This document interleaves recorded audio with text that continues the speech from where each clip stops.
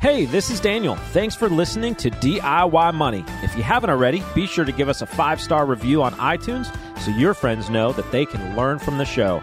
Now, enjoy the show. Welcome back, ladies and gentlemen. You're listening to another edition of DIY Money. DIY Money. What's up, Logan? You know, you coming to my volleyball game tonight? Championship, tournament game? You can't, on the spot, like right now, you're going to ask me this? It's 7 hours from then? Come on. I would have. I got a plan. Right now, I'm single dad. Yeah, I was going to say, my wife's out of town. I wasn't going to throw another wrench in the fire. I'm leaving like multi-million-dollar meetings early to get into car lane. That's my life right now. My brain is like oatmeal.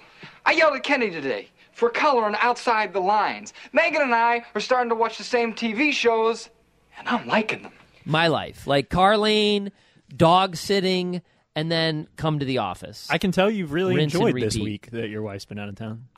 Listen, I love my children. I love being a dad. It is wonderful. If I did not have my spouse to help with all this, I would 100% have help.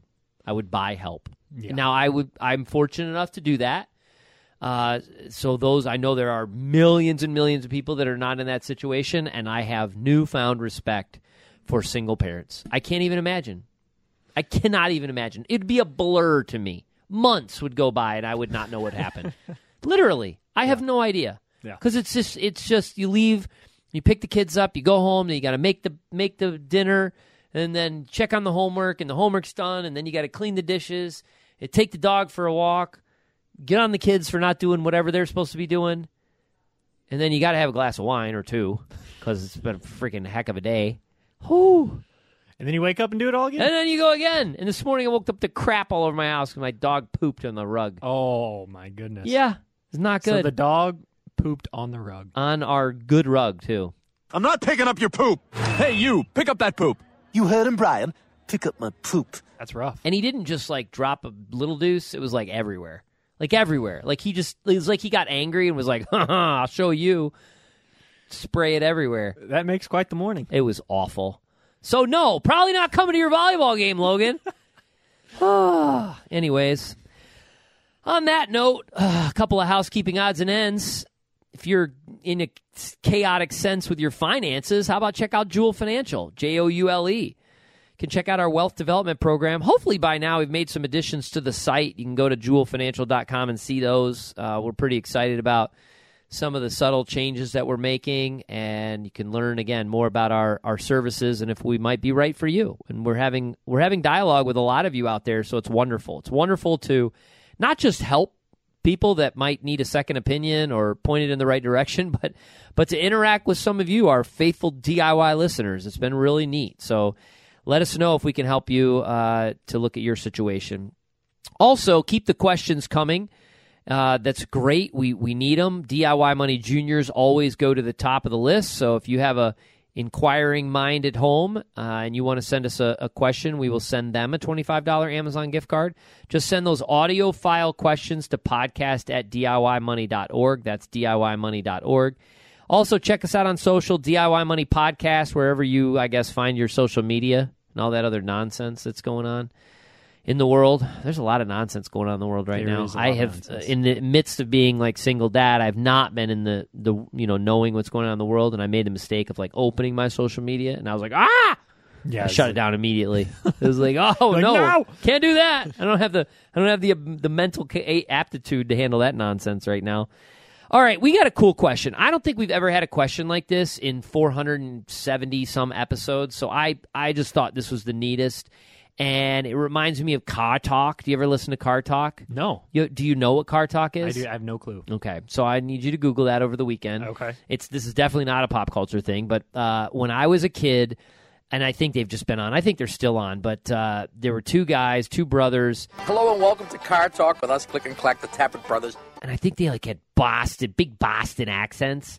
And they did Car Talk. And you'd call in. And they actually had a part in Cars, the movie. Really? I think so. I might be making that up, but I don't think that. I think that's legit. But you'd call up and you'd ask them, and they'd be like, "Yeah," and what does it sound like? And it sounds like 2 nickels dropping a nickel. Oh, that's your, Roto-Rooter, and you got to, anyways, great show on public radio, I think. But anyways, this is remind me of Car Talk. So, Eva, what do you got? DIY! Hey, this is Eva. I just had a very old car. It's a 1999 Tahoe with over 300,000 miles.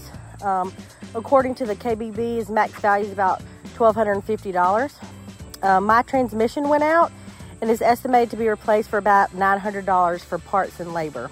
Just looking at the number, it doesn't make sense to fix this vehicle. I have another SUV that is my primary vehicle. However, I've always had a spare, and the spare vehicle is often loaned to family and friends in need. Financially, I can afford to fix it, but want to be a good steward of my resources. What do you advise? Okay, this is great. This is great because again, there's some complexity here, but I don't think, in my opinion, I wouldn't look at this just on the math that you're looking at it as. So, for example, first of all, bravo to you for keeping a car from 24 years ago that's got 300,000 miles on it. I love that. And yes, the Kelly Blue Book 1250 probably wouldn't even get that, right? Mm-hmm. You probably get more money if you donated that and got it off your taxes, that kind of thing, assuming you could itemize. But nonetheless, I would fix the car. Like, I know people would say, well, it's worth $1,250, it's $900 to fix it. But I don't think of it that way. I don't think of it in relation to, and I know you didn't say go buy another car, it's not your primary car, but it sounds like this car is used as, like, I know this is a stretch, and you're going to turn way too many people off when I say this, but it's almost like a ministry. Like, this is a service car for you. You loan this out to friends and family when they need a car. I mean, how awesome is that? That's fantastic. And you're not going to go buy a new car, but if you don't have that car, then those people don't have that ability. They're not, it's not, you said you got the money, it's not a big deal. And it's $900. I don't care if it's $1,000, but maybe it gives it another 50,000 miles or 30,000 miles. Maybe not 20,000 miles. Maybe 30, 40,000 miles. In my opinion, that's worth it. Now, for you people out there, this isn't Eva's, this is not Eva's primary car. This is Eva's, kind of secondary car and so forth. And you're in the camp. Let's say this was your primary car. And let's say it's worth $1,250 and, $900 to fix it and all this stuff. You're going to have to, these are the times you're going to have to make a financial decision based on your overall goals and where you want to be in life. I can't tell you how many times I made a decision to fix a car that was on its last legs because I had other financial priorities that I needed to see through. In fact, I can remember one time I finally did buy a really decent car, and I don't know what happened, like market took a dive and business taxes. I don't know, something happened. I had to sell the car. Like, I literally sold the car and went back to like a Honda Accord or something. Like, I mean, it was crazy, but I was like, nope, car's got to go. And I immediately sold it. And luckily I didn't take a hit on it too much because it was a really nice car, but it was gone. So a lot of times we look at these things and we go, oh, it's going to cost this to fix it, but it's not the value of the thing. But it doesn't matter. It's that one, it's $900. It's your fast cash. Fix it and move on until it's dead beyond repair. Right? Our dryer just went out. That's another thing. On top of being a single dad, I can't even wash freaking clothes right now. My dryer went out, right? Working on the main tank, working on the main tank. And we find out it's our heating thing. I don't know, there's a name for it. Okay.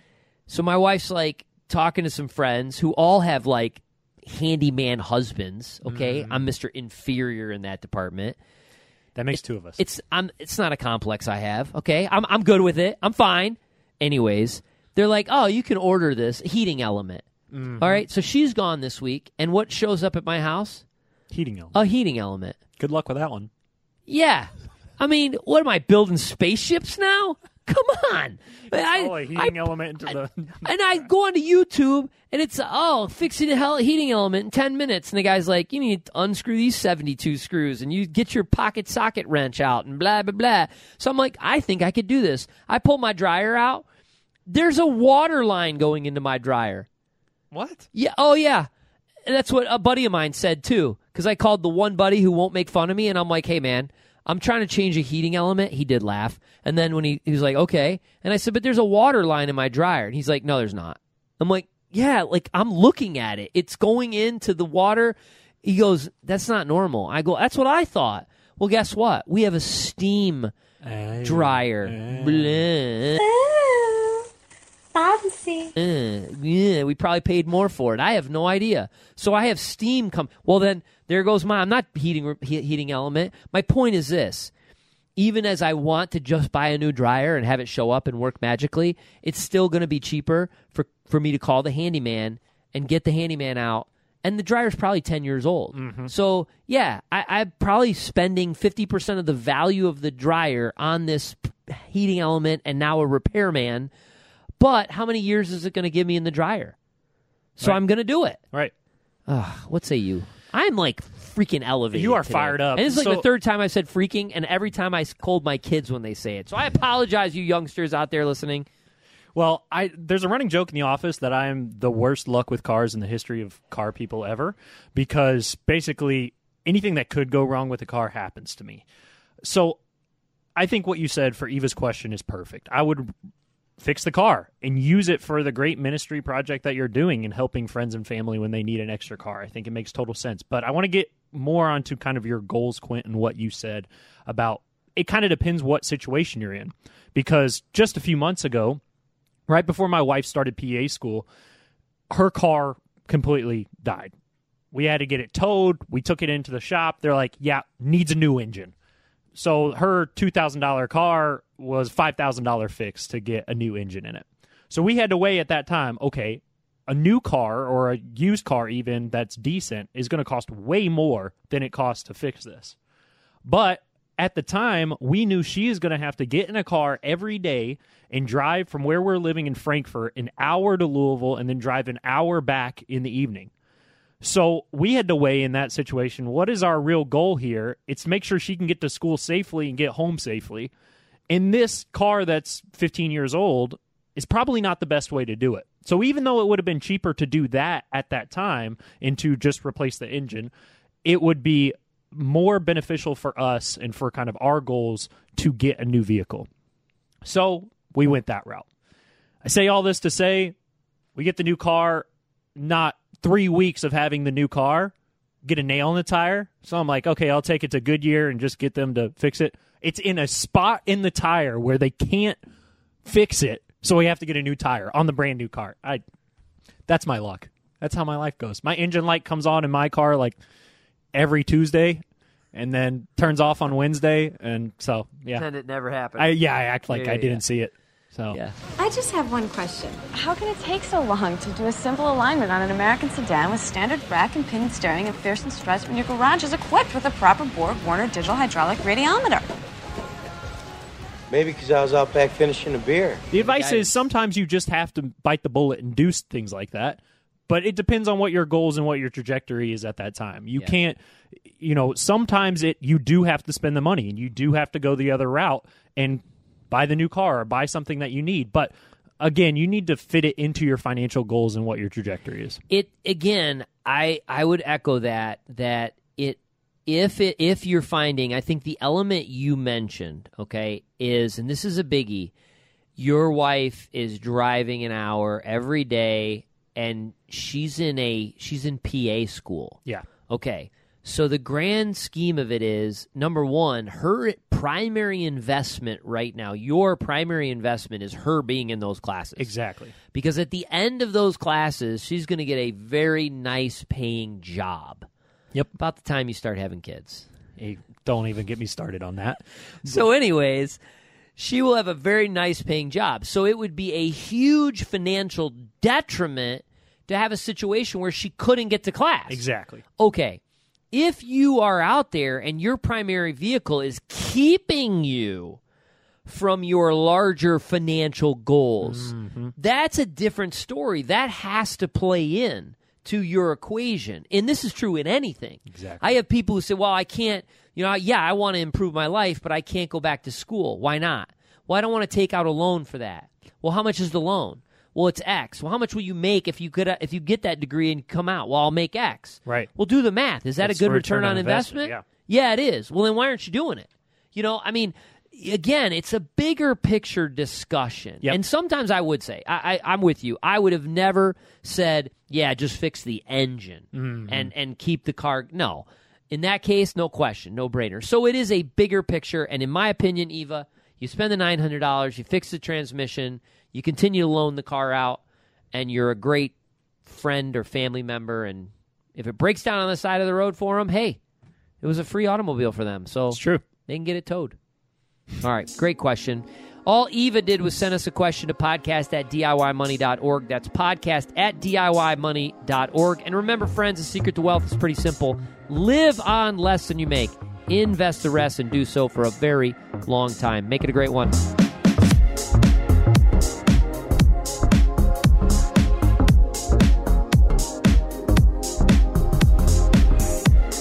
Thanks for listening to this episode of the show. If you want content delivered to you regularly, be sure to follow us on Instagram @DIY.money. And if you want your question aired on the show, be sure to send that to us, and you'll get a $25 Amazon gift card. This show is for entertainment and educational purposes only and is not intended as personal financial advice. Before making any financial decision, please do your homework and consult a financial advisor as needed.